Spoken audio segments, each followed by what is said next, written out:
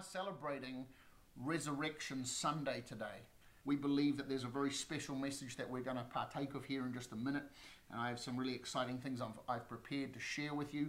But in the meantime, what we're going to do is we're just going to go back 3 days and we're going to remember before all of this happened. And you've got to remember that Jesus was walking in such high level prophetic that in that upper room, he'd already seen glimpses into the future of what he was going to face. That's one of the reasons why the Garden of Gethsemane was such a struggle. You see, in the natural, I was explaining about the temple and people would bring spotless lambs in, and the lamb is just such a trusting animal. It comes walking in and doesn't fully know what's going on, and next minute it's on an altar. But with Jesus was the Son of God who saw things before. He saw Nathaniel. If you remember Nathaniel, one of the prophets, one of the apostles, he saw him and he said, I saw you while you were still far off sitting under that tree. And he started to tell Nathaniel things about him that he shouldn't have been able to know. It's because Jesus was walking with the Father in such intimacy that the Father was showing him things ahead of time so he would know things. That's really the potent prophetic lifestyle, where we're not just, guessing at things and, hoping we can match colors and numbers and things like that. That's just very shallow, low level. I'm talking about someone that's walking in intimacy with the Father, that begins to see things and hear things and know things ahead of time. And so Jesus would have intimately known what the next few days would entail for him. Not just the days leading up to the cross, but the days also leading up to the resurrection, because all of those days, technically the 3 days from Passover to crucifixion and the other 3 days from crucifixion to resurrection is 6 days. That's 6 days of intense hardship. And so it's also those same 6 days. Remember that God made the world in 6 days, and then on the seventh day he rested. You can just see so many amazing parallels. So, but with that, before knowing all of this thing, all of those things that Jesus would have to endure, he took the bread and the wine and he opened covenant. He opened covenant, and he even offered it to the man who would betray him. And I just find that so powerful. And so we're going to take that right now. I'm not going to go into it too much further, but Jesus, on the night that he was betrayed, he took bread and he broke it and he said, "This is my body, which I break for you." He didn't say people are going to overwhelm me. He didn't say this is all going to go south. He said, "I'm laying my life down. You don't take it from me. I'm laying it down." He said, "I am letting this happen." Because the truth is that no one could have done anything to Jesus unless Jesus allowed it. And so Jesus allowed all of this atrocity to happen to him, so that in the breaking of his body, our bodies or our spirits would be joined to God's family, that our natural bodies would be healed, our natural minds, our emotions would be healed. So with that, in doing this, we're saying, "Yes, Jesus, I want a part. I want to be part of who you are and what you've offered me." So let's just take that right now. Jesus, we just accept.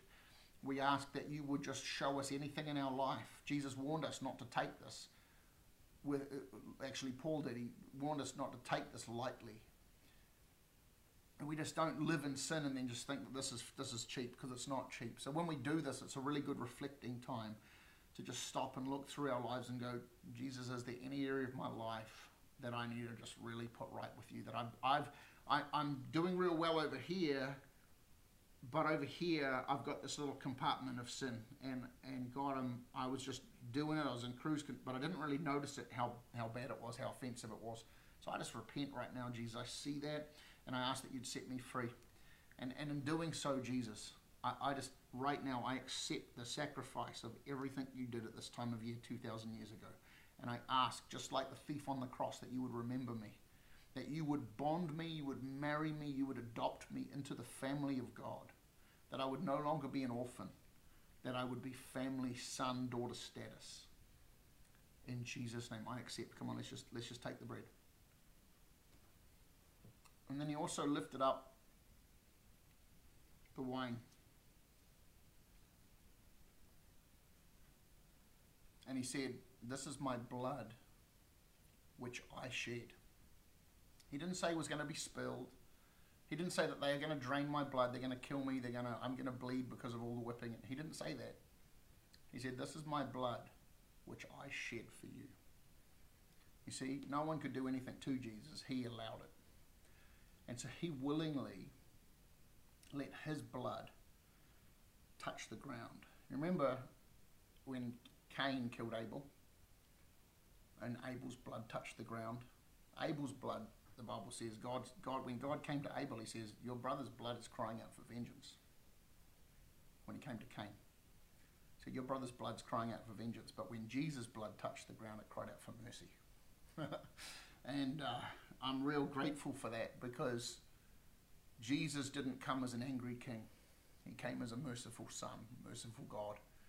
And he, so in such gentleness of spirit, he, with so much dignity that I don't believe any one of us could do, he laid his life down with so much mercy in the hopes that everyone who would believe would partner with his body and let his blood wash each one of us free of sin, clean, spotless, the guilty being made innocent because the innocent was made guilty.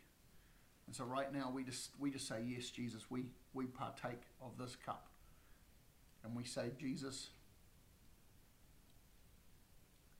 we are so grateful. We don't even understand what it cost you to step out of perfect heaven.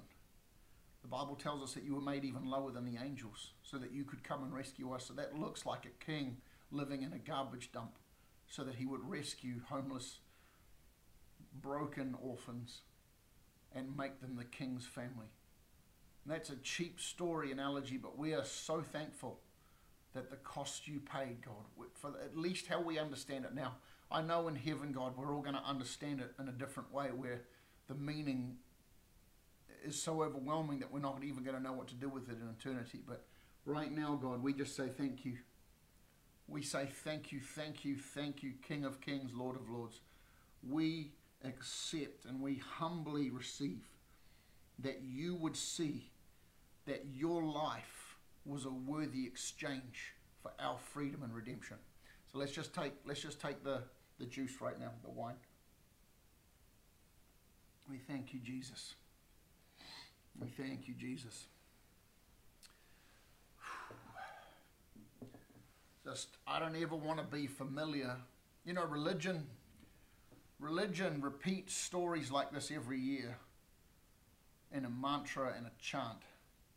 But I personally don't ever want to get to a place for me, and I hope this is for you too, where I know the words to say, but the words hold no value.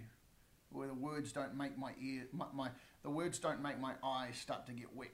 I want to be humbled at the awesomeness of God every time I look at this and I stop and think about this. So, yeah, every time we come to this moment, it's holy. I believe one of the greatest things that we're going to look at in heaven, aside from just looking at the Father, is looking at what Jesus did. I think we're going to spend all of eternity just trying to figure out how amazing what Jesus did in coming to earth and dying on the cross, innocent dying for the guilty. I think we're going to spend eternity marveling at that. And I don't think we fully understand it yet. But I'm going to do my best to try and help us understand it a little more today while we're here on earth. I pray this series has been blessing you. I pray that someone's eyes have been enlightened. I pray that my heart isn't so that you would become more knowledgeable. My heart is that you would become so amazed and driven into intimacy with God because of understanding in a deeper way just what Jesus did for you, not just for us, for you. Because you are worth the cost that he paid. You know, I tell people this often in our church, that in any kind of hostage situation, the ransom dictates the value of the captive. If you know, someone comes along and says, well, we're going to take that person captive and it's going to take $100 for us to let them go, well, then that person's going to be known as the $100 man for the rest of their life. But if someone's taken captive and the criminals say, hey, we want $100 million, And somehow they find that $100 million and they give that to those criminals. And that person goes free. That person is the $100 million person, man or woman. But we're on a higher value system. Because when Satan got a hold of man and became the god of this age and the jail keeper or the jailer of all the souls of humanity, God didn't send money. God sent his son. So God the Father sees you, sees me in the same value system of Jesus. So God's not looking to throw you away. God's not looking to get rid of you quick and easy. He wants you to make it because you are not the $100 million son, not the $100 million daughter. You are so valuable that there's no numerical value. The Bible says that if a person was to gain all the riches of the world and lose their own soul, it was a bad exchange. They got shortchanged because there's no money, there's no economy on the planet that could buy one soul. So I want to get into this right now. I have a lot of content. There's a lot of scriptures. We're going to go on a journey right now. It's exciting. It's awesome.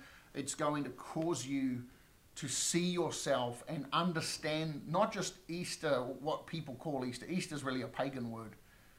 Resurrection Sunday, Crucifixion Friday, Passover Tuesday, Wednesday, whatever day you want to call it. Okay, you're going to see all of it in a different light. So before we go deep, I want to go backwards. So I've written some notes here. I want to talk about the giant background, the origin story. We have to talk about the origin story to understand the moment that we've been studying. So if you will, come with me please to the book of Genesis chapter 1. I'm going to read through some of these verses quickly so that I can build a case and show you how awesome your God is. Genesis chapter 1, and I'm going to read from verse 26. This is the creation part of the history of this planet. Then God, who was in the middle of making everything, then God said, let us make man in our own image, according to our likeness. He's talking to Jesus and Holy Spirit. And let them have dominion over the fish of the sea and over the birds of the air and over all the cattle, over all the earth and over every creeping thing that creeps on the earth. So God created man in his own image. God didn't make man abstract. He made him to look like himself. When God sees you, he sees an image of himself, a type of himself.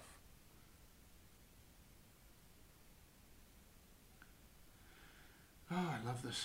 So God created man in his own image. In the image of God, he created them. Male and female, he created them. And God blessed them, and God said to them, be fruitful. Now watch this. Be fruitful, multiply, fill the earth, and subdue it, and have dominion over the fish of the sea, over the birds of the air, and over everything that moves on the earth.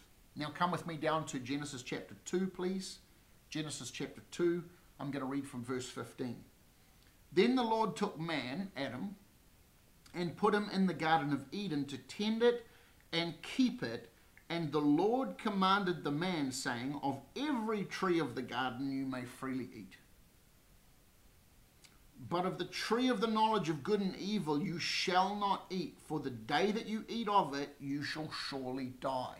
Now, God has created a planet. He's created a perfect paradise. There was no pollution. All the animal populations were thriving. All the environment was perfect. There was no sin. So that means the whole planet had no deterioration. There was no bad ecosystems. There was no ecology problems. There was no weather issues. There was nothing wrong with the earth. Everything was perfect. There was never an apple on a tree that was halfway formed. There was never an apple or an orange on a tree that had worms or deformities or any kind of rot. Everything on the planet was perfect. And God said, I'm going to put the one that looks like me on the earth to tend it and care for it and look after it. But if you notice back in Genesis chapter 1, verse 26, in verse 20, close to 28, God blessed Adam and he said, be fruitful, multiply, fill the earth, subdue it, have dominion over it. And so what God is actually saying is that's not just like some instructions. That was actually a spiritual governance empowering. You could say in church lingo, that was an anointing. That was an empowerment. Adam literally had a spiritual authority over the planet. You could say that Adam was even God's representative over everything that lived and breathed on the earth.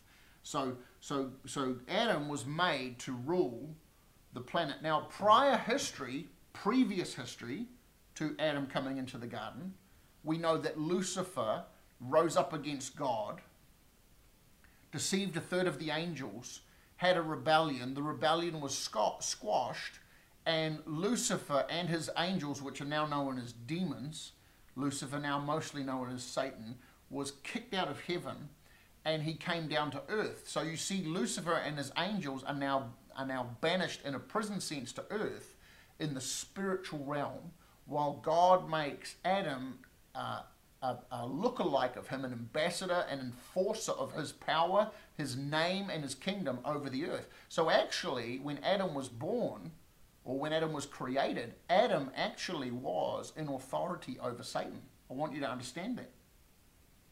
Satan was not a rival equal to God. Satan was a lower created being. Satan has never been on an equal level to God. And so when you understand that when God said to have dominion, let me read it again for you. I'm going to read that verse 28. So from that point of view, watch this. He blessed them and said, be fruitful and multiply. So blessed, fruitful, multiply. Fill the earth, population, and subdue it. Subdue what? You only subdue things that are hostile. But the earth is perfect. So God's giving Adam a mandate to subdue evil. Interesting, isn't it? And have dominion over the fish of the sea and over the birds of the air and over every living thing that moves. And then it goes on to say, and every creeping thing that creeps on the earth. Now, creeping things that creep on the earth. See, it doesn't say fish that swim. It doesn't say birds that fly. It doesn't say any other thing like that. Every other living thing that moves. It says every other creeping thing that creeps on the earth. So the thing that creeps on the earth, creepers, hashtag creepers, okay, it was the serpent. Now, I'm going to get into that later. Now, the serpent wasn't a snake. People think they always paint the snakes, but that's actually not true. The snake was what came out of after the judgment, which we're going to get to in a little bit. So I would propose to you that the serpent had wings and legs, and that's why the Bible calls Satan the dragon of old. Okay, that's just me presenting something to you to think about, because everyone, all the paintings, Da Vinci, Michelangelo, they all paint the serpent looking like a snake, but it wasn't a snake. Okay, because it was the most beautiful. We're going to get to that in a minute, but you'll see that. But having said that, I want you to understand this. Adam is commanded and given and empowered with authority and dominion to subdue everything. So Adam was actually a type of almost a demigod, if I could say that. I know that's not church language, but he was actually a son of God on the earth, empowered to do what was right. So Adam had power from God to keep the earth in order, right? But Satan and his angels were also on the earth. Okay, let's keep going. So we've just read in Genesis 2:15 through 17 that if you eat the tree of the knowledge of good and evil, in the day that you eat it, you shall surely die. Now let's come down. Let's come down from there. We're in the first segment. So today I'm going to talk in 3 segments of the story. So the first one is this. The first segment or the first point is called the giant background, or an origin story of where this is all going. It's all going to come back to the cross, resurrection, and it's going to start to have a whole new meaning for you. Okay, so Genesis, come with me another chapter over, Genesis chapter 3 and verse 1. Now the serpent was more cunning than any beast of the field which the Lord God had made. And he said to the woman, if you want to learn more about this, I preached a message a while back. You can find it on our YouTube, I believe, called Speak to It. It's also on our podcast. If you're finding this interesting, I would highly recommend you go and listen to the message called Speak to It. It's really going to help you understand who God's truly made you to be and what the devil has been trying to take away from you this whole time. Okay, so So he came, the serpent, and he said to the woman, has God indeed said to you that you shall not eat of the tree of the garden? And the woman said to the serpent, we may eat of the fruit of the trees of the garden, but of the fruit of the tree which is in the midst of the garden, or in the middle of the garden, God has said, you shall not eat of it, nor shall you even touch it, lest you die. Then the serpent said to the woman, you shall not surely die, for God knows that in the day that you eat of it, your eyes will be opened, and you will be like God, knowing good and evil. So when the woman saw that the tree was good for food, you notice that they were so obedient and so pure in their following out what God had asked, they hadn't even looked at it. So she says, and when she saw it was good for food, that means they hadn't even looked at it or considered it for food yet. So now the question from the enemy, or from the serpent, which is really possessed by Satan, you could say, now it's causing her to turn and look. So when the woman saw that it was good for food, that it was pleasant to the eyes, and that the tree was desirable to make a person wise. See, we're dealing with a fruit that was more than just like an apple or an orange that would make you feel good and refreshed. There was a spiritual element to this food that would actually increase what appeared to be to her in this moment wisdom. It's the knowledge of good and evil. So what that means is that Adam and Eve were so innocent that they didn't actually know the difference between good and evil. They were so innocent. Okay? They weren't stupid, they were innocent. They were pure.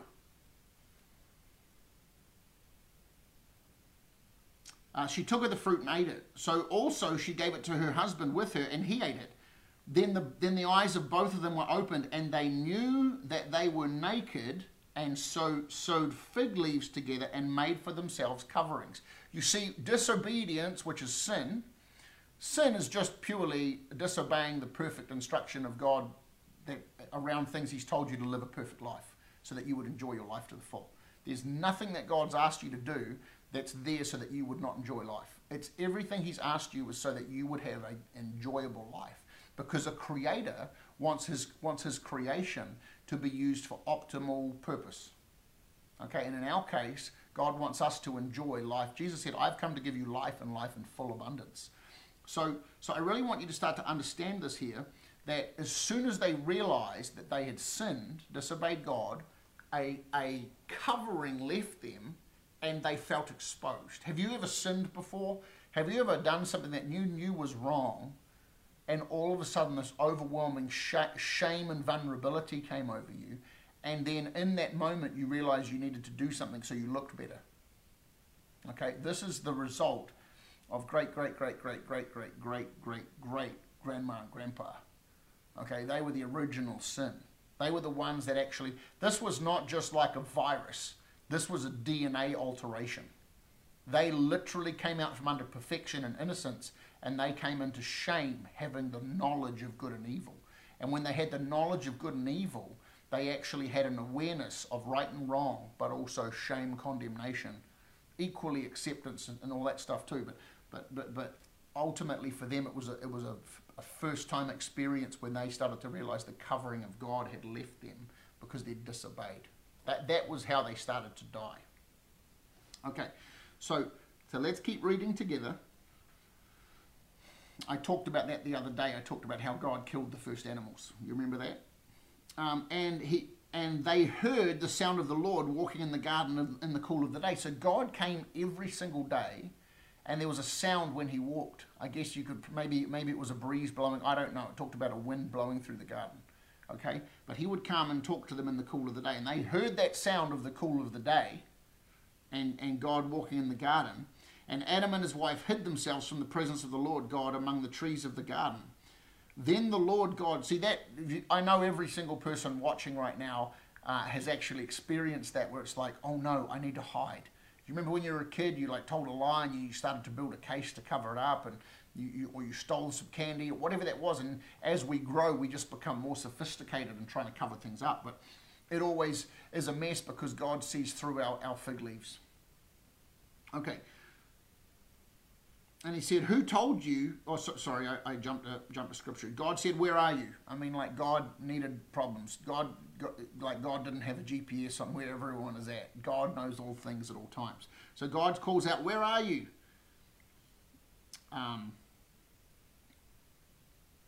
And so he said, I heard your voice in the garden, and I was afraid because I was naked and I hid myself. You see, also at that time, there was a level of stupidity that came over Adam too, because Adam had known God a long time and should have known that God was much sharper than that.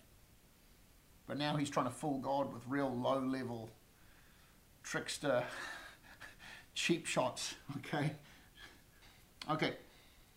And he said, who told you that you were naked? Have you eaten of the tree which I commanded you not to eat? Then the man said, the woman that you gave me to be with, she gave me of the tree and I ate it. Isn't it amazing how humanity enters into the blame game? Still to this day, if you ask someone what they've done or who did this, or ask a child who made this mess, everyone points at everyone else or everyone goes quiet. Okay, we got that issue as humanity. Let me just catch up with where I'm at. And then the Lord God said to the woman, what is this that you have done? And the woman said, the serpent deceived me and I ate it. So the Lord God said to the serpent, now who is the serpent? The devil. Now, before I read through this, I want to explain something very, very clearly. Satan is much sharper than just trying to get Adam and Eve in trouble with God. Although Satan is not on the level of God, he is not a stupid being and should never be treated as such. He has been, unfortunately, successfully deceiving most of the world. And he is not to be trifled with like he doesn't know what he's doing, because unfortunately, on some levels, he does. He doesn't have the wisdom of God. He has a demonic level of wisdom, but he still has a level of wisdom. Now, you have to understand something. Adam has been given the dominion. He has been given these 5 keys: being blessed, be fruitful, be multiply, have dominion, and subdue the earth. Okay? So he's been given these 5 keys by God to have full autonomous, well, submitted, but really on some levels like an empowered king, rulership and authority over the earth. Okay?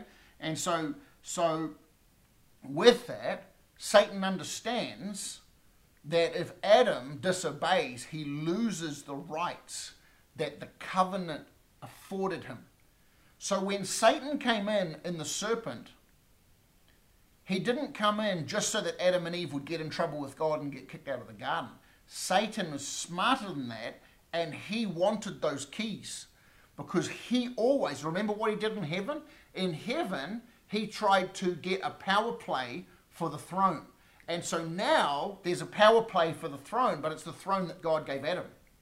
You see? And so he didn't do it by coming in warfare, because he hadn't been given dominion and authority. Adam actually had dominion and authority over Satan.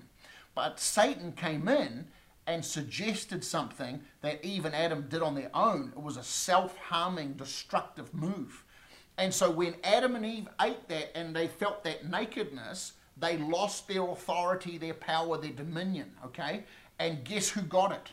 Satan. That's why Satan's called the God of this age, or the God of this world, the prince of the power of the air. He's called these things because he has contended for those keys, okay? And from that time on, humanity and the DNA lineage of Adam and Eve would fall under servitude or slavery to the serpent, Satan, Lucifer, okay? And so we don't just have a fruit crisis here. We don't just have a real estate crisis where Adam and Eve are getting kicked out of the garden. We have a slavery crisis because dominion has been neglected, and because dominion has been neglected, Satan has now grabbed the authority and the power off of Adam legally, okay? It's not talked about a whole bunch, but if you pay attention, because God never gave Satan keys, but Satan has keys, and Adam's the one who gave it to him. So let's keep reading. I hope someone's enjoying this right now. I want you to see this, because everything God did was powerful. Now let's come right back here to Genesis chapter 3, and I'm going to tuck right back in where I was reading. So the Lord said to the serpent, because you have done this, you are cursed more than all the cattle and more than every beast of the field. Now, I don't know whether Satan entered the serpent or Satan himself manifested in the form of a serpent. It does say that Satan entered the serpent, okay? Just in the same way it talks about Satan entering Judas. I don't know exactly what that looks like, but I do know that Satan was at the wheelhouse of everything that happened, okay? So watch this. Let's go. So the Lord said to the serpent, because you have done this, you are cursed more than all the cattle and more than every beast of the field. On your belly you shall go. That means you don't have legs, you don't have wings. So now you're crawling on your belly. And you shall eat the dust all the days of your life. Now watch this. Watch this, guys. This is the greatest prophecy to the human race of redemption. And I will put enmity or aggression, hostility, between you and the woman, and between your seed and her seed. And he, speaking of the woman's seed, Jesus, shall bruise your head, and you shall bruise his heel. Now, come on. So what God's saying is God has walked into a mess. His son that he empowered to have dominion and authority over the whole planet has just made a huge mess, and he's given God's enemy dominion over the planet that Adam was supposed to rule, and Eve. Is someone hearing this? Okay? And God comes in and he doesn't miss a beat, because the Bible tells us that Jesus, the Lamb of God, was slain before the foundation of the earth. So somehow in all of this, before God even said, let there be light, it was already understood that Adam was going to blow it out. He was going to have a blowout. Okay? And in that blowout with Adam and Eve, God understood that Jesus was going to have to be the perfect sacrifice to redeem the mess, to get back the keys. Come on, somebody. Come on. Someone getting something or what? So let's carry on here. So we have to understand that the serpent is now doomed to prophecy. This is also another reason, if you're relatively new to this book, that when you get to certain passages of the Bible, you can see it at the beginning of the New Testament in places. You can also see it throughout passages of the Old Testament, where you come to these sections where it's like, and this person begot that person, and this father was the son of, or the father of the father of the father of. And you're like, why is this in the Bible? Because God is so intricate that he is putting on full public display a perfect lineage from Eve's womb to Mary's womb. That Jesus would be born the seed of David. Come on, somebody. There is a perfect lineage that has been perfectly kept in order, so that anyone that would want to see it would say, God said it in Genesis chapter 3, and he delivered it with Mary, who was born. Jesus was born of a Virgin Mary. Come on, somebody. This is amazing. So God did. The reason I'm backtracking is because you need to see how awesome your God is. Jesus didn't show up haphazard. It wasn't sort of something that just happened because he needed to do what was right. This was prophesied. God wasn't thinking on the he wasn't trying to, move on the cuff or speak on the cuff or just come out and kind of ad-lib it. God had this planned out, and he still has it planned out. And guess what? We win. The end of the book tells us we win. If you read, you're like, oh, we're in really uncertain times. No, we're not. We're in certain times, and God has seen all this before, and we are stable, we're secure. I'm telling you, if you call yourself a believer, a child of God, a Christian, if you go to church every Sunday, and what we're walking through right now has you terrified, you need to meet Jesus. I don't care if you play on a worship team. I don't care if you're a preacher. You need to meet Jesus, because the Jesus I know is the author and the finisher. He was the lamb slain before the foundation of the earth, and he will complete that which he started. Therefore, we can rest assured knowing that we're going to come through untouched.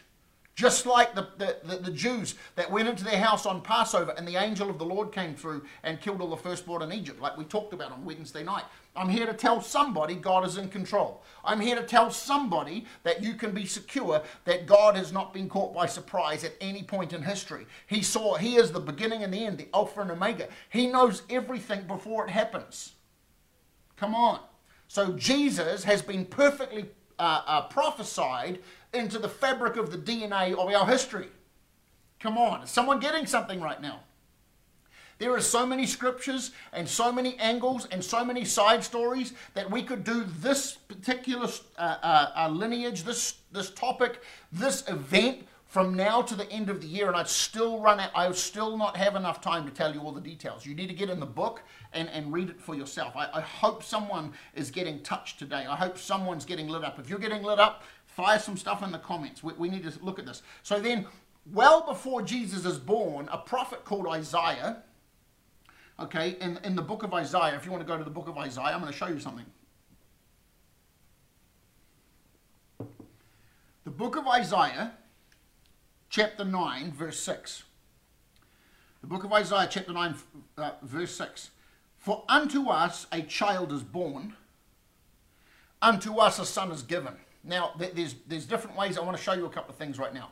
So we are, the earth, the whole planet is having a prophet called Isaiah hear from God, and he is prophesying the future because Jesus is still hundreds of years off. Okay? For unto us a child is born, unto us a son is given, and the government will be on his shoulder, and his name shall be called Wonderful Counselor, Mighty God, Everlasting Father, Prince of Peace. Now, this is a scripture that a lot of people preach at Christmas time. But I'm here to tell you that Jesus wasn't born so that you could have presents at Christmas, although that's a nice way that we celebrate it. It's become very commercialized. But you have to see something here. We received a baby, God sent a son. Come on. We received a baby, but God sent a son. Okay? And I want you to look at this here. For unto us a child is born, unto us a son is given. God gave, he didn't have anything demanded from him. God gave a son. Jesus gave himself. This was on purpose, intentional. You know, Jesus getting arrested in Gethsemane, actually God set it up. You remember, Jesus said, well, you know, I've kept everyone that you gave me, Father. This is before he died. I've kept everyone that you gave me, Father, except Judas, the son of hell, which was, that had to be part of the story because someone was going to betray me, and Judas put his hand up. Come on, somebody. Okay, so let's keep reading. So I want you to see that. For unto us a child is born, and unto us a son is given. So now we're going to read the next passage. You don't need to turn there. You can if you want. John chapter 3, verse 16. For God so loved the world. Or let me rephrase that for you. For God so loved, had so much compassion on Adam, Eve, and all the lineage that would come after them. God missed his children and had custody issues with Satan, and he wants his kids back. For God so loved the world. For God had so much love and mercy towards the world that he gave his only son. One son. He gave his only son so that whosoever would believe in him would not perish but have everlasting or eternal life. We're going to take up the offering right now because God is a giver. God has always been a giver. And it is not just something God does, it's his nature. Everything God does is out of generosity. So if you want to get ready to give right now, I'm not going to, because I'm talking about the generosity of God, it's impossible for us to not be generous back to God and bring our tithes and offering to him, especially in a season when Jesus laid down all. How much more we should be laying down all in return. We can never repay Jesus back, but we can be honoring and loving, and we can bring him the fruit of our lives and say, Jesus, I never want to let money be my God. I'm going to always make sure that money's a tool. I'm bringing to you what I have. Remember I talked about a couple of weeks ago about how he shall rebuke the devourer for our sake? I'm here to tell somebody that this is what Jesus said. He said, if you'll lift me up, I'll draw all men to myself. And if we do that in our finances, I'm telling you, God's going to cause, like if you seek first the kingdom of God and his righteousness, all these other needs will be given to you. Okay? So Jesus is the first, Jesus is the only begotten Son of the Father, and he's been sent so that you may live. And I want to go back a little bit. If you remember, I'm not going to turn there. I'm not even going to reference it. If you remember when Moses was leading the children of Israel, we're still doing the offering right now. I'm just giving you some time. There's some information on the screen. You can get it. But if you remember, the children of Israel, they started murmuring and complaining in the wilderness. And actually, it got God's attention where he got so upset that he actually sent, the Bible says, fiery serpents into the camp, into the outer perimeter of the camp. And these snakes started biting people. And isn't it interesting that snakes were sent like the serpent? It's when you partner with negativity, you actually come under the authority of the enemy. And his poison starts to kill your life. And so people started coming to Moses saying, you need to save us. God sent this curse and this is really bad. People are dying. We don't know what we're doing. And so Moses comes to God and God says, have some artisans, some craftsmen, create a bronze serpent out of bronze, the metal bronze, and put it on a stick and lift it up so that anyone that looks at that symbolically would be looking to my source of provision, breakthrough, healing, and deliverance. Come on, somebody. Is someone hearing this? When they were getting bitten because of their willful sin and rebellion and complaining to God, they came under a curse, and these serpents came in and started eating them. Started biting them and poisoning them, and many of them were dying. And so God's response was, lift up a brazen serpent on a pole, and when anyone looks at it, they shall be healed. You just had to look at the brazen serpent on the pole. That's why today, in our generation still, you can see in the medical industry, there is a pole with a serpent around it. I'm telling you, the gospel has marked the modern world more than the modern world's acknowledging. We have been shaped by this history, and this history needs to shape our lives because we are sons and daughters of God. And if you truly want to live and have purpose in your life, I'm telling you, you need to give all for God. And so one of the ways that we do that is we bring our offerings to God and we say, God, I just want to honor you with my 10%. I want to honor you with whatever that might look like for you. The tithe is classed as 10% of what we have. But I don't want to be legalistic with God because I don't want God being legalistic with me. I want to speak in the language of generosity because I want God to respond to me in the language of generosity. So if you're ready, just bring your offering to the Lord. Right now, you can give online at the website. You can also text to give. There's information on the screen. And I'm going to pray over that right now. I'm going to continue because I do have a very lengthy message. I'm telling you, it's going to encourage you. It's going to cause you to feel strengthened. It's going to cause you to feel lifted up in your spirit. In times where believers are just being super discouraged and super heavy and weighed down, I'm telling you that this is a season that we should be lifting our heads and shouting the name of Jesus with so much courage and excitement because Jesus is our rock. He's our high tower. He's our deliverer. He's our healer. He's our breakthrough. He is everything that you've ever needed. So, Father, right now, in the name of Jesus, I just ask, Father, that you would cause all of our giving to come up before you, like a sweet-smelling incense. That it would cause you to have pleasure over us, and in return, God, just like you said in Malachi, that you'd open up the windows of heaven and pour out blessing over us. I also ask, God, in this season, that there will be a testimony over this Dwelling Place Church, that none of our people will get sick. There will be no sick among us. I just declare that right now. There shall be no sick among us in Jesus' name. Death and sickness will not come to our door. It must pass over. It must pass over in the name of Jesus. I'm here to tell somebody today, you need to divorce the spirit of fear and you need to look Jesus in the eyes and you need to trust that he's going to carry you through in Jesus' name. Well, amen. I just pray if you need a little bit more time to give, you just do that. I'm going to carry on ministering. We just finished up in John chapter 3, verse 16. See, Jesus was perfectly prophesied. He was perfectly foretold.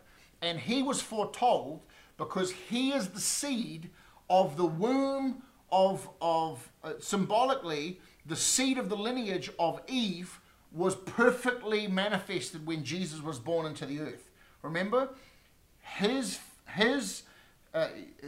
heel shall bruise your head, and the head of the seed of the serpent, and the seed of the serpent will bruise the heel of Jesus. Now, I don't know about you. I used to do a lot of different martial arts and boxing and things like that. And I can tell you right now, if I'm going to figure out which one of those two things I want to be, whether I want to have a bruised or a flat head, or if I want to have a bruised heel, I'm going to pick the bruised heel. That's the good deal. The bad deal is getting a bruised head. Okay? The bad deal is getting a pancake face. Okay? Someone needs to put that up, pancake face. Okay?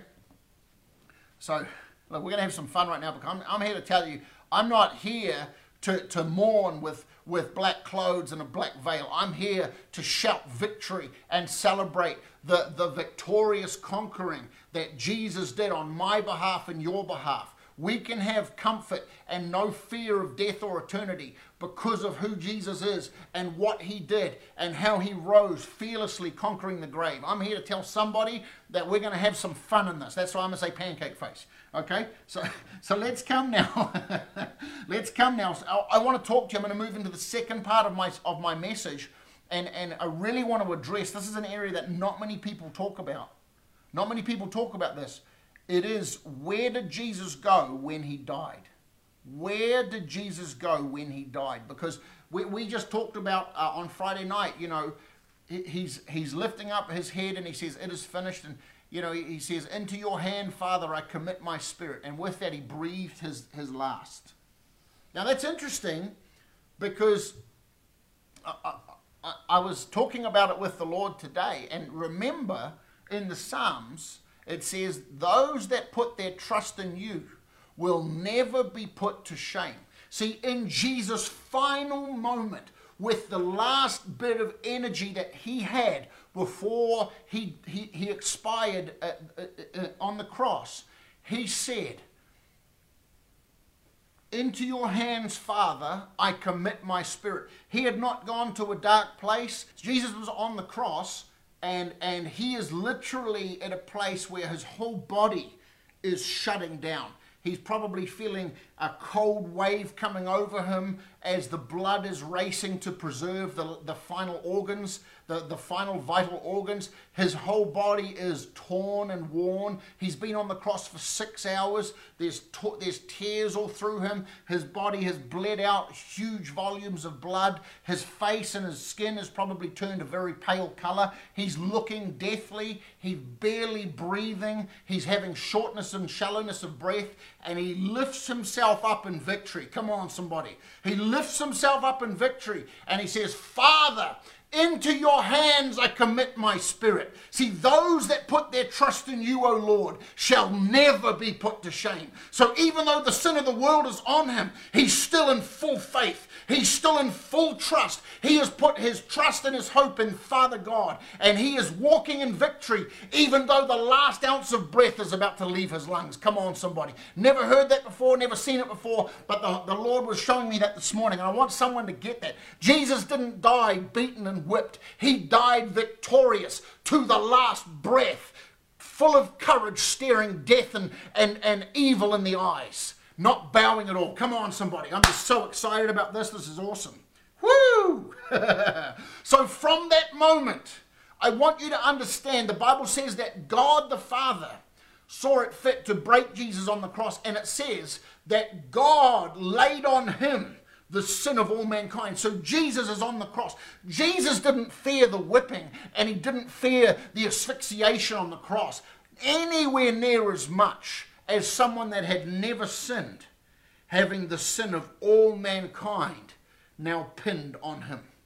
He was made to carry the sin, the horrific filth, the vile, the evil, the twisted things. Even the people that would never repent, Jesus still paid for their sins. That's the great tragedy of hell. It's going to be full of people that will go to hell having Jesus paid for their sins, but they never accepted it. I'm here to tell somebody today, we need to live for the King of Glory who conquered sin and death and paid for the sin of the most horrific evil person that you think there's no hope for. There's hope for, because Jesus paid for their sins. He paid for every single person. You could think of the Hitlers and the most evil dictators, the Maos, the Stalins, all the different people that have ever lived and done hideous, wicked atrocities. The Herods that killed all the babies, the Pharaohs that killed all the babies, the people that are in the abortion clinics. Jesus has paid for their sins. If you've ever had an abortion, I'm telling you, Jesus has paid for that sin, and He wants to heal you and set you free and bring forgiveness to your life so that you would have the guilt and shame lifted, and that He has already paid the price of that wrongdoing. But we have to look to that serpent, like symbolically, like in the Old Testament with Moses. We have to look to that and put our trust, because sin is the snake that's bitten us and put poison through our veins. But Jesus, like a type of that serpent lifted up on the hill, that brazen serpent that's been lifted up on the hill, and anyone that would look to that thing would actually be healed. And in the same way, Jesus was lifted up on the cross, and anyone that would look to Him now will never be put to shame. And I'm here to tell somebody that we actually have to come to a place where we realize that Jesus paid for the sins of all mankind. So with that, Jesus is hanging on the cross. The Father has loaded all the guilt and sin and vile filth that mankind has ever experienced. I don't even know. I think that's what killed Jesus.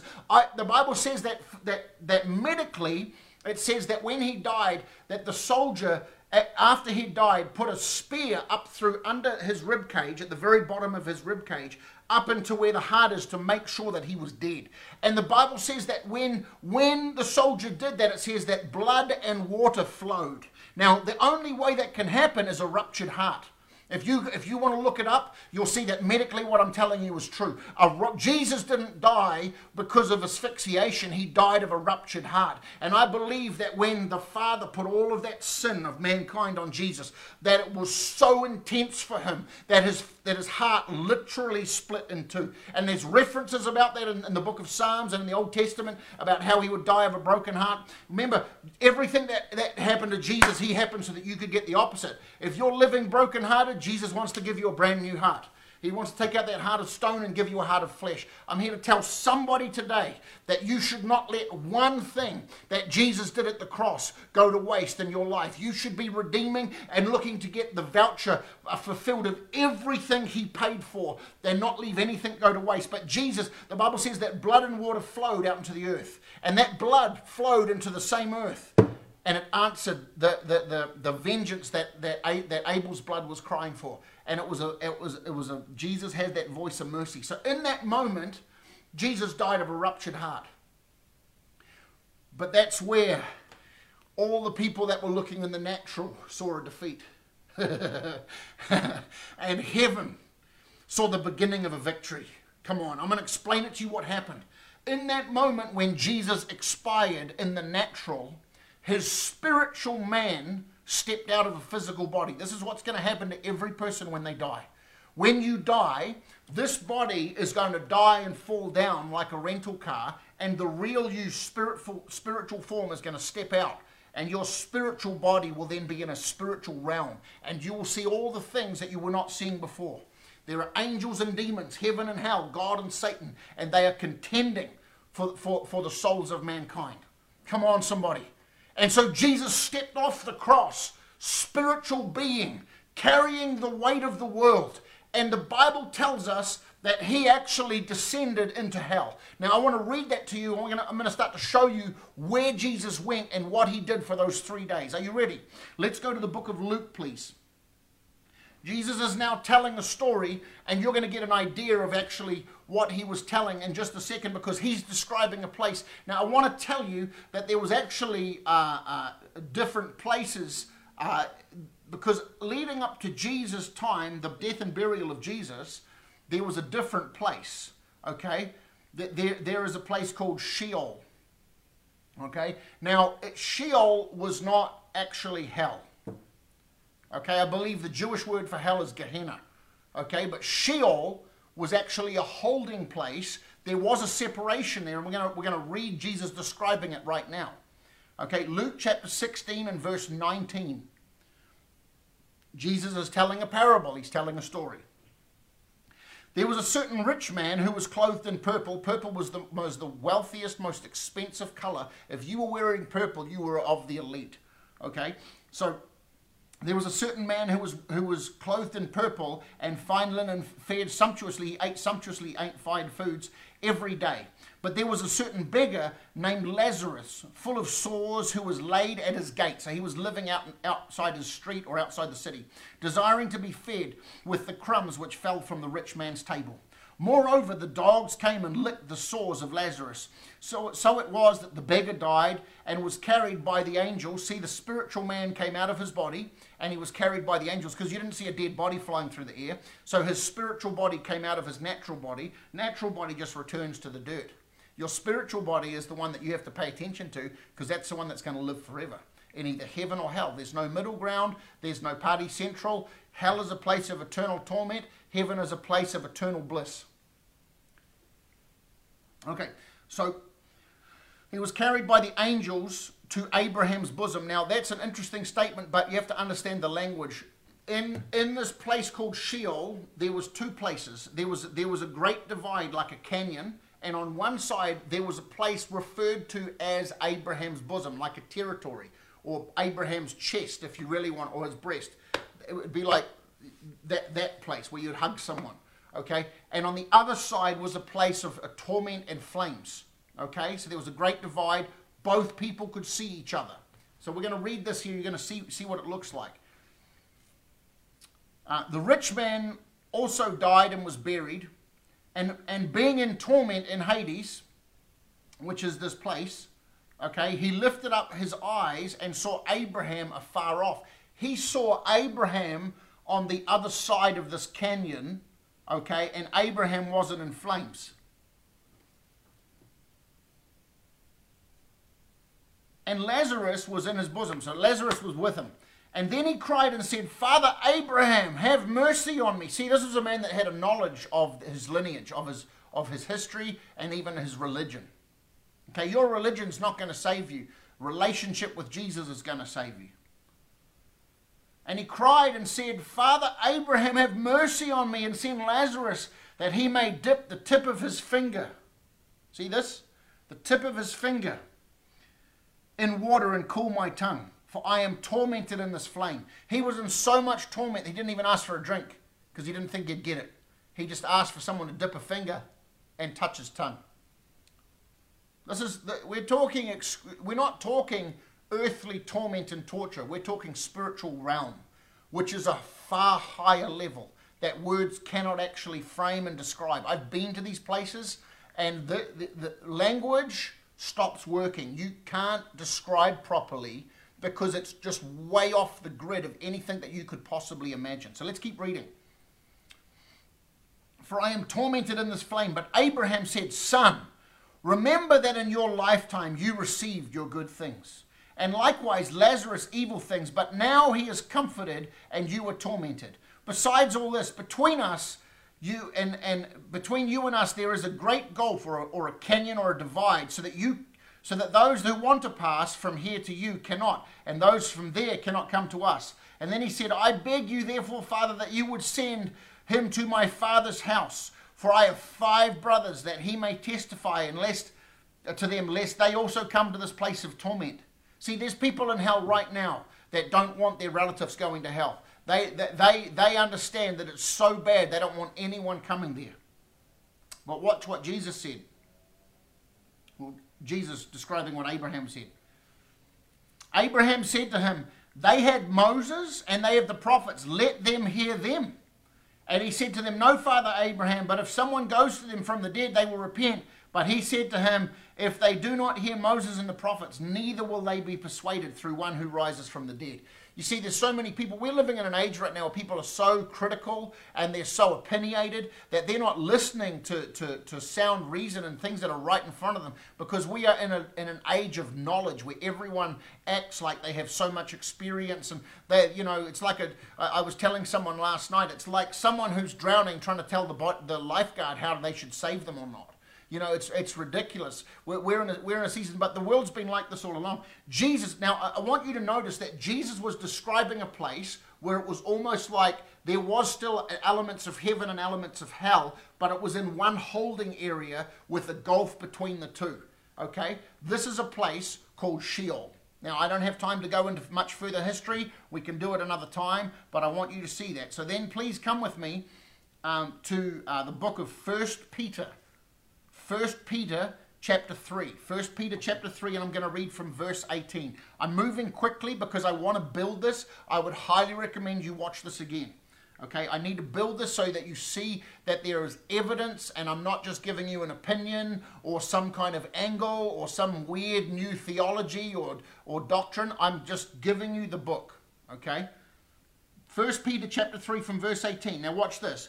For Christ also suffered once for sins, the just Jesus for the unjust, us, that he might bring us to God. What was Jesus doing? When he was dead for 3 days, he was going to this place.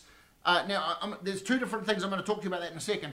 But he did two things while he was actually dead for 3 days. Now, he became unjust so that we would become just. The just dying for the unjust.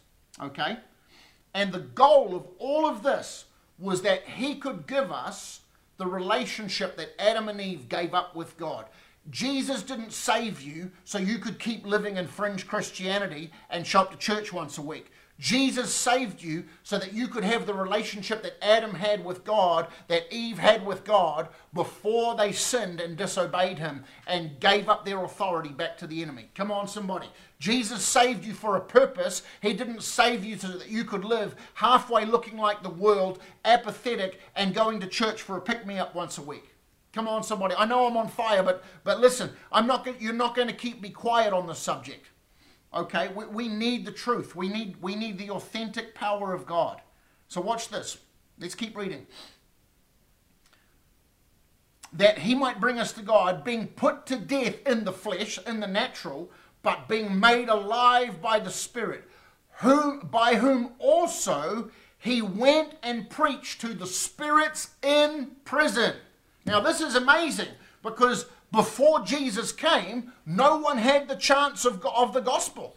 No one had the opportunity.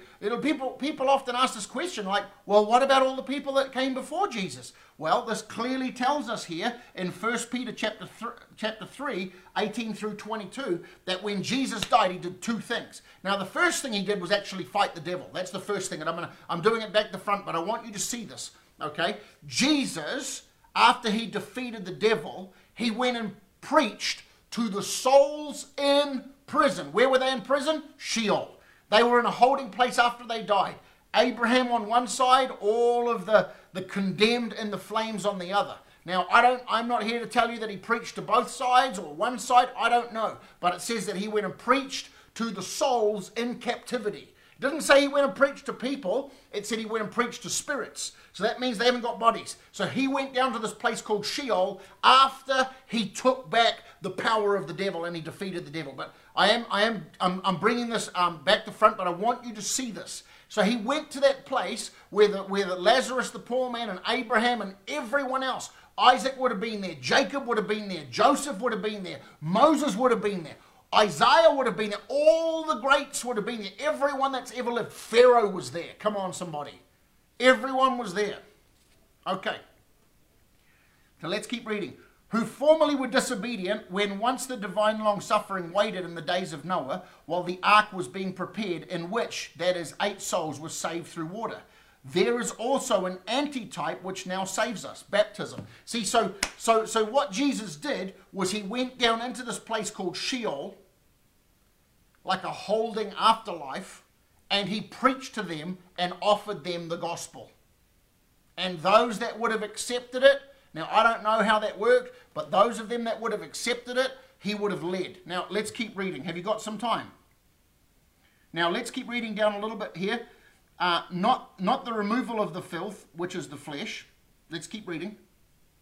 But the answer of a good conscience towards God, watch this, through the resurrection of Jesus Christ, who has gone into heaven and is at the right hand of God, angels and authorities and powers having been made subject to him.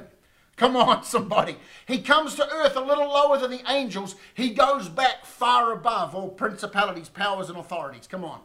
And he's seated at the right hand of God. Now come with me, please, to the book of Ephesians. The book of Ephesians, chapter 4.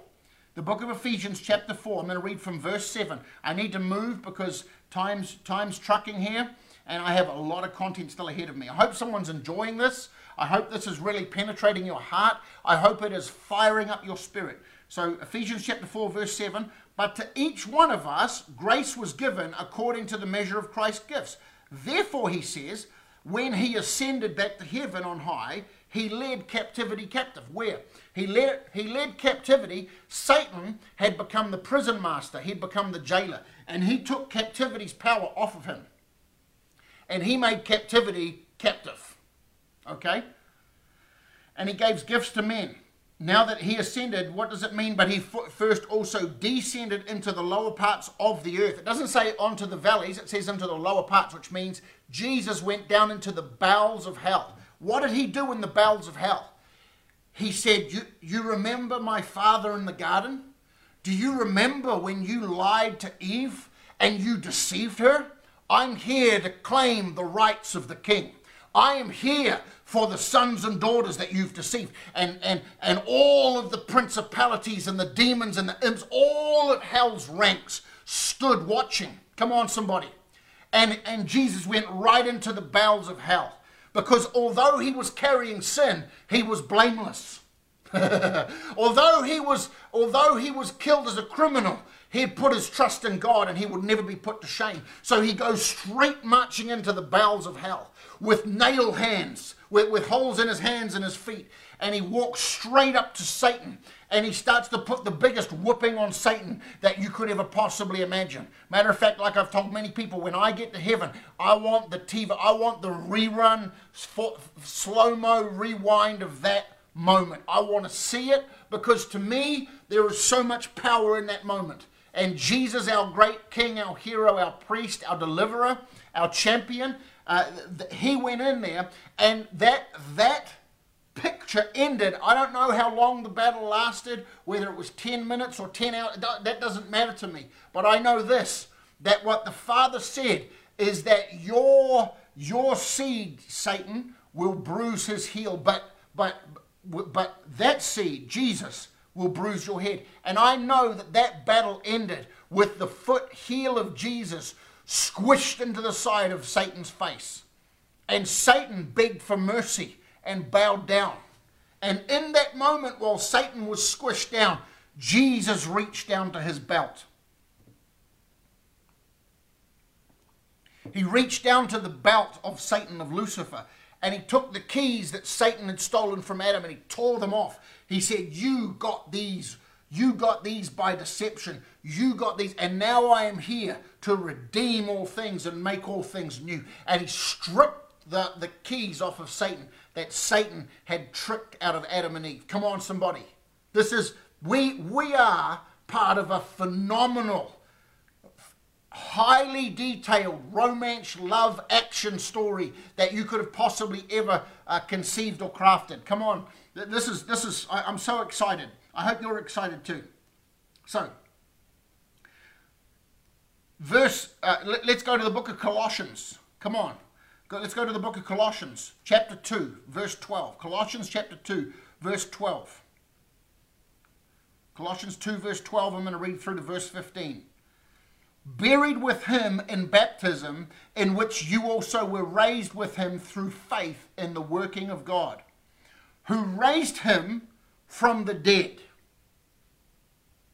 You being dead in your trespasses and in the uncircumcision of your flesh, he has made alive together with Jesus, him, having forgiven you of all trespasses. See, when Jesus says that he's prepared to forgive you of all your sins, he really is empowered and qualified to make that statement. He paid the price to conquer all and absolve all sins. Watch this. He has been made alive together, having forgiven all trespasses, having wiped out the handwriting of requirements that was against us. So all your sin is like a written record that the devil keeps against you, like evidence that a lawyer is compiling, which was contrary to us, which was against us. It was hostile towards us. And watch this. This is the beautiful part. And he has taken it out of the way, having nailed it to the cross, having, watch this, disarmed principalities and powers. He made a public spectacle of them, triumphing over them. Come on. Jesus didn't just go in and win. He made a spectacle of them. He made a mockery of hell. He triumphed over them publicly. He walked into hell, one man, one son of, I don't know, maybe millions of demonic powers and entities, and Jesus conquered all of hell. Jesus got the devil to squeal and give up and yield, and he conquered them and completely took away. The Bible doesn't just say he won, it says he disarmed them. No weapon formed against you shall prosper unless you let it. No weapon will be formed against you. No weapon formed against you will prosper because Jesus disarmed them. That's why I got to tell you, somebody, if Christians are all in a turmoil and a flurry and a panic about this virus, you need to meet the real Jesus, because he disarmed all principalities and powers and he made a spectacle of them. We're not to walk aloof. I'm not suggesting that, but we are to walk in the victory and the power of the cross. Don't tell me that Jesus has the power to conquer sin and death, but not sickness. Come on, somebody. Whoo! I'm getting ready to stand up and run around this room and start shouting. So, watch this. Romans chapter 8. We're going to go to Romans chapter 8 right now. I hope you're getting this. I know this is a huge story. I'm preaching about 3 messages, but it doesn't matter. It's Resurrection Sunday. We're here to celebrate Jesus. He's the main event. He's the birthday boy. Times 2. It's second birthday. He rose again. Come on. Romans chapter 8, verse 29. For whom he foreknew, he also predestined to be conformed to the image of his Son. Did you know that you've been made to look like the image of Jesus? Adam was made in the image of God, and then after that there was a deterioration, but now we're made to look like the image of Jesus. Watch this. That he, Jesus, might be the firstborn among many brothers. Jesus, John chapter 3 verse 16, is the only begotten Son of the Father, comes to earth, goes through the crucible of sickness, of sin and death at the cross, goes down into hell, conquers sin and death, preaches to the lost souls that are in prison down in Sheol, rises from the dead, and is now the firstborn of many brothers, because now Jesus has made a way. I am the way, truth, and the life. No one comes to the Father and gets adopted in through the breaking of bread and the washing of the blood, but through me. He is now the firstborn of many brothers. Come on, somebody. I hope someone is just getting absolutely wrecked right now. That he might be the firstborn among many brothers. Can you just see this? I'm going to cut back in just a second, and we're going to read through Matthew 28 and a couple of the other Gospels real quickly, but I want you to see this. After Jesus rose, he was with the disciples for about 40 days, and then he ascended in a cloud and went back to heaven. But I want you to see this. I want you to see that Jesus held the hand of that sinner on the cross. And I'm not saying this is doctrine, but I just want you to see this, that he led all of those out of Sheol that would listen to his message. And he had the hand of that sinner on the cross that never had time to go to church. He never even had time to change his lifestyle. He just put his trust in God. I just want you to see that. Hey, Father, here's the first brother, and there's more coming. Can you see them? And he's walking through the pearly gates. Jesus, the victorious Son. Come on, somebody. Comes to earth, the only begotten. Returns the firstborn of a massive family called the family of God. Come on, somebody. I'm just so blessed by this, that Jesus would do this, and that he wouldn't see us as too far gone, but he would see us as royalty in waiting. Those that would be redeemed, those that would be sanctified, those that would be washed clean, so that it would look like we'd never sinned to the Father, that we had the righteousness of Jesus. Come on. So that he would be the firstborn among many brothers. The third part of this message, we're going to talk about this. You know, in Jewish culture, they would, if you'd be around a meal table like this, that you would have a napkin And if you were done with the meal, you just screw up the napkin and kind of throw it to the side and you would get up and leave. But if you were wanting to go to the bathroom or go outside and, you know, have a conversation or greet someone, you would fold your napkin and you would leave it neatly on the table. It's still culture today. Okay? I just want you to remember that, because we're gonna jump into this right here. So let's go to the book of Matthew chapter 28. The book of Matthew chapter 28. I'm gonna keep moving fast. I hope someone is getting something today. Matthew 28 verse 1. Now after the Sabbath, as the first day of the week began to dawn, which technically the Sabbath was a Saturday. We celebrate it as a Sunday, but in Jewish culture and times it was a Saturday. So after the Saturday technically would have been the next morning, which would have been Sunday morning. Okay, so after the Sabbath, as the first day of the week began to dawn, Mary Magdalene and the other Mary came to see the tomb. And behold, there was a great earthquake. Now, stop for a second. The Holy Spirit showed me something again this morning. This is powerful, guys. This is so powerful. Because when Jesus was dying, an earthquake happened as the spirit realm impacted the natural realm and there was a shaking. But now there is a new shaking because death has been conquered. It looked like darkness was trying to take over, but we read about how people were raised from the dead that had been long time dead, and the curtain was torn and there was an earthquake and all kinds of things, and darkness covered. But now, after 3 days, there's another earthquake, and it's the re-entry of Jesus from the spirit realm, conquering sin and death back into the natural. So there's another earthquake. That's interesting. For an angel of the Lord descended from heaven and came and rolled back the stone from the door and sat on it. His countenance was like lightning, and his clothing was as white as snow. And the guards shook for fear of him and became like dead men. It was so terrifying. They didn't have any kind of modern technology to start with. I mean, even if we see that angel now, we'd all freak out. But they didn't have any technology to even connect with, and it shook them so much that they just short-circuited and fell down like they were dead. Okay? Verse 5, but the angel answered and said to the woman, do not be afraid, for I know that you seek Jesus who was crucified. Who was crucified, not who is crucified. You don't need to paint a picture of him. You don't need to build a little idol of him and stick him up on your wall. He was crucified. He is not still crucified. Come on, somebody. Woo! I'm getting all excited. Who was crucified. He is not here, for he is risen. Just as he said, come and see the place where the Lord lay, and go quickly and tell his disciples that he is risen from the dead. Indeed, he is going before you into Galilee. There I will see him. Behold, I have told you. And so they went quickly from the tomb with great fear and joy and ran to bring the disciples. Now watch this. Let's cut over to the Gospel of John, please. Let's go to the Gospel of John. We're going to go to chapter 20.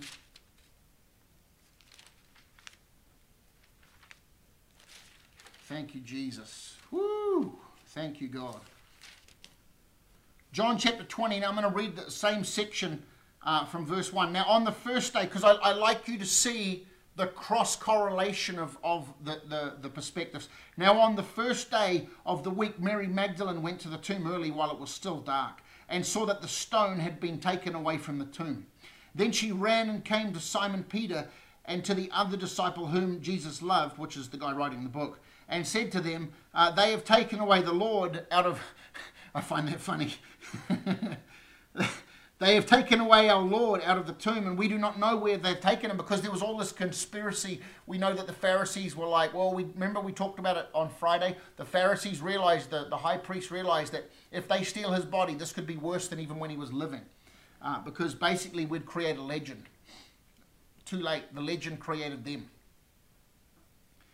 Okay. So verse 3, Peter therefore went out and the other disciple and were going to the tomb. So they both ran together, and the other disciple, here's John talking about himself, the other disciple outran Peter and came to the tomb first.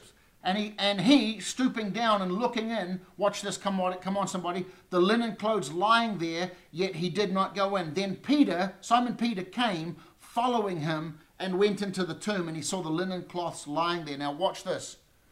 The same Peter, this one wrecks me, guys. The same Peter that was lying and cussing and running away. The same Peter that heard that rooster crowing because he had denied Jesus.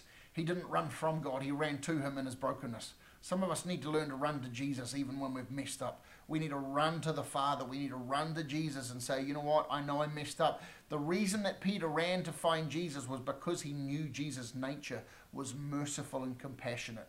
Come on, somebody. We've been taught that the world's been taught that God is angry and harsh and unloving and judgmental.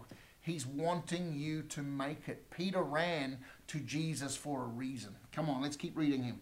Verse 7, and that the handkerchief that had been around his neck was not lying with the linen cloths, but folded together in a place by itself. Jesus was saying it's not crumpled, it's folded up because I intend to come back. Come on, somebody. He literally said, it's Jewish culture. We don't get it. We don't get it. I've read this for years. He folded up the linen, letting everyone know, I am not done. Come on. We serve a risen God. We serve a champion victor. Okay. Then the other disciple who came to the tomb first went in also and saw and believed. For as yet they did not know the scripture that he must rise again from the dead.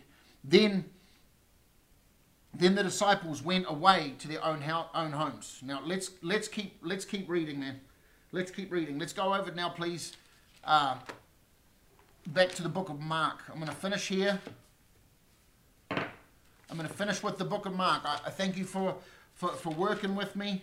But we're going to go to Mark chapter 16. I hope someone is just feeling victory running through their veins. I hope someone's feeling encouragement. I hope someone's seeing that we are on the winning team, that there is no need to be afraid, that there is no need to be bound to sin. Jesus conquered sin and death. Jesus redeemed the story that Adam and Eve dropped. Jesus took all authority and power that was given up and he gave it back to us. Now come on, let's keep going. Actually, I might read another scripture after this. Chapter 16, verse 1. Now when the Sabbath was past, Mary Magdalene, Mary the mother of James, and Solomon bought spices that they may come and anoint him. Very early in the morning on the first day of the week, they came into the tomb when the sun had risen. And they said among themselves, who will roll away the stone from the door of the tomb for us? But when they looked up, they saw that the stone had been rolled away, for it was very large. And entering the tomb, they saw a young man clothed in a long white robe sitting on the right side. And they were alarmed. That young man was an angel. But he said to them, do not be alarmed. You seek Jesus of Nazareth, who was crucified. He is risen. He is not here. See the place where they laid him? But go tell his disciples and Peter. Watch this. The angel's not, he's making sure that they know about Peter. He's making sure you specifically tell Peter, because Peter needs to know. Peter's already so in a dark place. He needs to know that Jesus is looking for him. That he is going before you into Galilee, and there you will see him, as he said to you. And they went out quickly and fled from the tomb, for they trembled and were amazed, and they said nothing to anyone, for they were afraid. Now here arose, verse 9, now when he rose early on the first day of the week, he appeared to Mary Magdalene, out of whom he had cast 7 demons. He went and told those who had been with him, as they mourned and wept. And when they had heard that he was alive and had been seen by her, they did not believe. Watch this, verse 12. And after that, he appeared in another form to 2 of them, as they walked and went into the country and went out and told it to the rest. But they did not believe. But they did not believe them either. Now, verse 14. Later, he appeared to the 11 as they sat at the table. And watch this. This is not going to make a lot of Christians comfortable right now. He appeared at the table and he rebuked their unbelief and hardness of heart. That's Jesus' response. Well, I've got my opinion, and I'm really I've got a certain angle, and I've been checking out certain articles and news clippings. No, Jesus rebukes your unbelief. How are you going to deal with that? There is only one angle to have, and that's called faith. Without faith, it's impossible to please God. If you refuse to have faith, God's saying he's going to rebuke you. And that's not to hurt you or to humiliate you, but to change the direction of your ship, because faith is what pulls heaven. Come on, somebody. Jesus has been like, you guys have been with me 3.5 years. I've been telling you that I was going to die and rise, and you're all down, Debbie Downer, all heavy and all low and downcast. I told you this was going to happen. What's going on? Here I am, and you're still struggling. I've been sending messages, and you still won't believe. So watch this. Let's keep going. Because they did not believe those who had seen him after he had risen. Verse 15, and he said to them, go into all the world and preach the gospel to every creature. Come on, we have a solemn duty to let every person in our world know that Jesus is Lord, that he conquered sin and death, he restored what Adam lost, that he completely led captivity captive, and now that he gives us the opportunity, everyone without prejudice, to be called children of God. He who believes and is baptized will be saved, but he who does not believe will be condemned. And when he says condemned, that's talking about an eternity in hell. Remember the rich man? I just want a drop of water. It's much worse than that. That was the holding place. That wasn't even hell yet. Watch this, verse 17. And these signs will follow those that believe in me. In my name they will cast out demons. They will speak in new tongues. They will take up serpents, and they will drink anything deadly, and it will by no means hurt them. Come on, coronavirus. You can't touch me. You can't touch it. Listen, it will by no means hurt you. Woo! And they will lay hands on the sick, and they shall recover. Not might, they shall recover. I'm here to tell somebody today that Jesus is King of Kings and Lord of Lords. He is the risen Lamb of God. He was slain for the sins of the world. He conquered the devil. He put him back in check, and he's now offered us to come and sit in heavenly places, to be called children of God, to be called co-heirs with Jesus. And I'm here to tell you today that if you don't know who Jesus is and you're hearing the story, you are qualified for the goodness of God. He wants to take all the shame and the pain and the rejection of your life and turn it round. He wants to give you eternal hope and eternal life. He wants to give you life and life in abundance with purpose now, not just when you die and go to heaven. So I'm here to tell you that if you would just reach out to Jesus and say, Jesus, if you are who you say you are, if you are the Son of the living God, if you really did come and you died on the cross so that I could have my sins forgiven, and you rose again victorious, saying that you would now invite me into the family of God, I want in. I'm sorry. I ask you to forgive me for all of the sins I've ever committed. I ask you to wash me clean with what you did on the cross. And I ask you to make me brand new and whole. And I will live for you without question for the rest of my life. No turning back. I will give you the keys and I will never take them back off you. I will live as a family, son, daughter, servant for you. The Apostle Paul called it a bondservant. And that's someone that used to be a slave, but they just loved working with their master so much that even though they had the rights of freedom, they chose to live in servitude for the rest of their life. And I would just tell you that I'm here to tell somebody today that Jesus has come to set you free. He's come to give you life in abundance. Jesus is the risen King of heaven. He is the risen King of heaven. And I'm here to tell you that the devil's power was broken that day. And you do not need to live under bondage and fear anymore. You do not need to live under sickness and fear of death. So we're going to land right there. I pray that this has deeply encouraged you, that it's strengthened you in your spirit. And I pray that your life has changed, and that over these 4 sessions, these 4 messages, that you, even if you've been in church your whole life, that you've now seen the gospel and the crucifixion, resurrection, history of Jesus in such a light that it changes the way you live the rest of your life for him, that you would live more sold out, more radical, more dedicated, more laid down than you ever would have before, in Jesus' name. So I bless you. I'm going to close in prayer.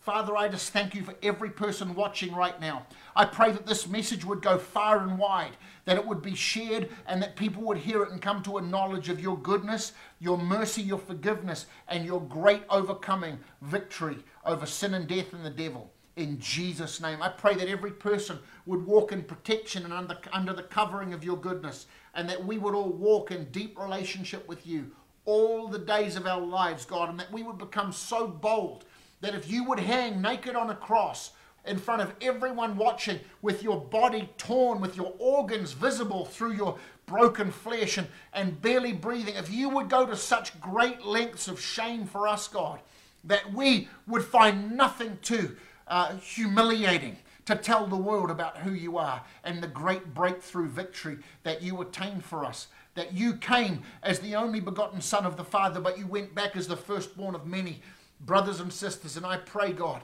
that we would be those that contribute to the family getting bigger. In the name of Jesus, we love you, Father. We ask you to bless us, that this would be an amazing week, and that you would heal our land, that you would heal this land, America, and the nations of the earth, in Jesus' name, and that you would use the sons and daughters of God to do it. Be blessed. Amen. Thank you, Father.